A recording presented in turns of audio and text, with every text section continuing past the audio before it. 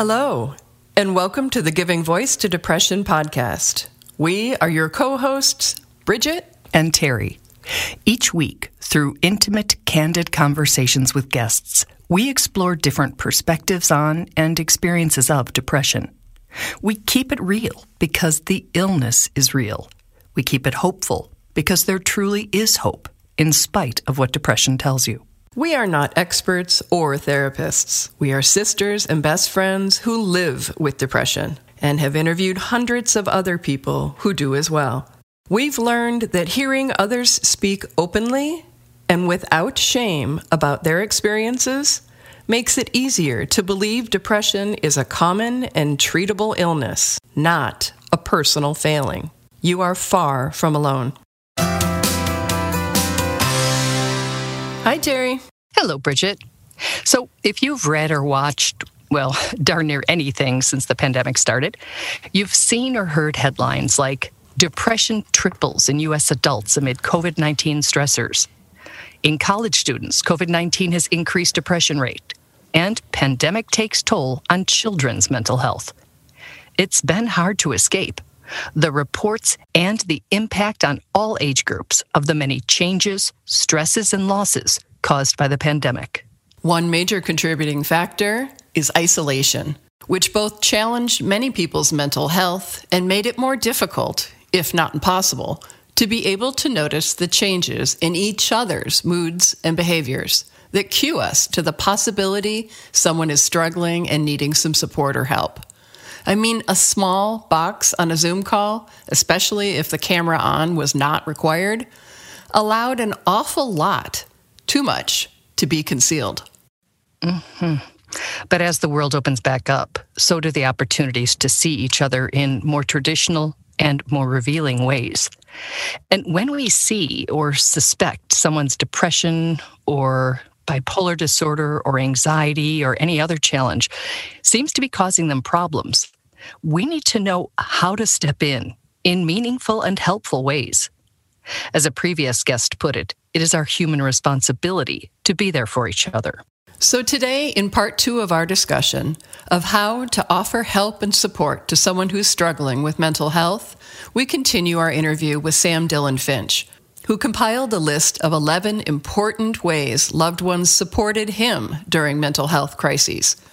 In other words, these are not things he thinks could help, but things he knows did. Here again, for the final time in this series, is Sam Dillon Finch, giving his voice to depression. We resume our discussion with the 6th helpful and respectful way people have supported Sam when he needed it. They did not lecture him about what treatment was best. I have yet to meet someone with mental illness who hasn't had some kind of complaint around this. I think everyone likes to think they know what's best for someone. And it's usually yoga? It's almost always yoga. Yeah, I think so too. It's almost always yoga or like meditation or things that are like certainly helpful, but they're not the be all end all and they're not right for everyone. Right. So I think folks have an over-reliance of telling people to essentially, pull themselves up by their bootstraps. And then they have a tendency to criticize things that we actually know from clinical research is very helpful for some folks. So things like medication and therapy. And it's weird that we put such an overemphasis on stuff that requires you to be mentally healthy in order to be able to really do it. Yeah. And then we criticize the stuff that exists for folks who just don't have a healthy enough baseline to be able to really participate in life. Because in all honesty, no matter how well you know someone, you don't know what their capacity is for participating in some of the things that you're recommending. Unsolicited advice can just be really frustrating, even if it's great advice. Folks may just not be in a position where they want to hear that at that point. And more often than not, it's not our first episode or whatever word we want to use. And, asking us what has worked in the past can be a lot more useful than telling us what you think will work in the present. Absolutely. The redundancy of the advice that we get is frustrating because it's not our first rodeo. Like, we've been through this more than likely multiple times before. And given the fact that the age of onset for mental illness is often really young, most of us have had lots of experience dealing with these things. The seventh way Sam's support system really comes through for him, and we can do to come through for someone we care about, is help them navigate the mental health system. You would be hard-pressed to find a person with some kind of mental health challenge that's not frustrated with the mental health system, even under the best of circumstances, because it's complicated and messy and really difficult to navigate. I think that there are folks who don't have experience with this who think that once you realize you have a mental health problem, you just go and get a therapist or you go and get a psychiatrist, and bada bing, like 2 weeks later you emerge and you're totally fine. And it's just not at all like that. There are delays. There are tons of phone calls you often have to make. You have to deal with insurance, which is notoriously awful to deal with, assuming you even have insurance. And if you don't, you have to find services that will still help you. It's a mess. And I think that if you're already in a difficult place, the idea of having to dig through that mess is just awful. Help can look like sharing the name of a good therapist or doctor you or someone you know is working with, going on the internet to research which providers take your friend's insurance, picking up their prescription, making the calls to see if a psychiatrist or medical doctor is taking new patients, or scheduling an appointment and driving them to it. If an emergency room visit is necessary, go with the person and be their advocate. And it was essential for me, too, as someone who often appears to be quote-unquote high-functioning, to have people in the emergency room with me, because oftentimes the nurses and doctors that I interacted with, even the social workers, seemed to think I was a lot better than I actually was. So I was not always my best advocate in those situations. So having loved ones there who were able to say, no, I have been staying in his apartment the last 2 days, and I am afraid to leave him alone. That can be the difference between getting the care that you need and being sent home. Because so often if they suspect that you're not, quote unquote, sick enough, they're very reluctant to admit you. And with mental health especially, you never know who you're going to be interacting with and what kind of attitudes they have towards folks with mental illness. Mm-hmm. And that just adds a whole other layer of fear to it. Number 8 on the list is that Sam's support team worked hard to keep his trust, even when they didn't approve of his choices. Yeah, so this one is tricky, I recognize, because it's getting into kind of murky territory that I think makes people uncomfortable, but I still think it's important to talk about. The example that I include is substance abuse. Depressive disorders often cause acutely uncomfortable feelings, such as overwhelming sadness, hopelessness, and isolation. And it's very common for people to self-medicate. The predicament that it introduces if you criticize someone for making those choices or you judge them too harshly, they're more likely to isolate themselves. It's not likely to get them to change their behavior that's dangerous. It's just more likely to get them to reject support. And that becomes dangerous in the sense that if someone's abusing substances but they no longer feel that they can reach out to anyone when they're in that frame of mind, it could lead to a really tragic situation where there could be an overdose involved, or there could be some kind of dangerous circumstance where they're somewhere by themselves and they can't get home. It just introduces a lot of scenarios that are really dangerous. Sam offers some responses that leave the door open. They are context dependent, he says, and include, do you have a plan for what you'll do differently next time you're feeling this way? Can I help you come up with one? More often than not, risk-taking is accompanied by impulsivity. And oftentimes we have a tendency to romanticize the choice because we think about what it immediately gives us instead of the long-term consequences. So for me and drinking, it was like, well, when I started drinking, I felt better. Mm-hmm. But then I didn't really stop drinking, and then there were consequences. But in my mind, I could only really think about the initial feeling I had of feeling better, and that was all that I wanted in that moment. But when you're able to engage in those conversations and look at the bigger picture and start to unpack the patterns and what other options exist for you in those moments, it's progress, right? It's not always going to fix things immediately, and oftentimes when you talk about things like substance abuse, it's a long-term process. But you start to realize that there are other paths you can take in the long term to start to deal with these behaviors, and that you're not, without options in any of the situations that you've been assuming that you were. Another constructive comment is, I am not here to judge you. I just want to figure out how to keep you safe. Just emphasizing that there's no judgment is so important, because we're already judging ourselves. Guaranteed. We are already judging ourselves, especially if there were consequences involved, especially if we hurt someone in the process. A third question to maintain both trust and safety is, if there's a next time, can you give me a list of 3 people you'll contact before you act? And it doesn't mean that I would call that person and say, I really want to get drunk. It's just having that connection. Sometimes keeping yourself safe isn't always about opening up about what you're feeling. It's just about delaying behaviors that could be really toxic. So if it buys you some amount of time, that's still really valuable. It gives you more time to think through what those options might be, or to just let those feelings pass over you, which is so often what we have to do when we have those impulses, because they're very hardwired more often than not, especially when you talk about something like substance abuse. Number 9 on Sam's list of 11 important ways he's been successfully supported through a mental health crisis is that his loved ones kept checking in with him, even when he seemed better. I think in general, appearances can be deceiving. I know for myself, when I start to feel like I'm putting too much of a burden on someone, I might not be so forthcoming about when I start to get depressed again, because I might feel that I have exhausted my resources. And so I'm less likely to share, it's happening again.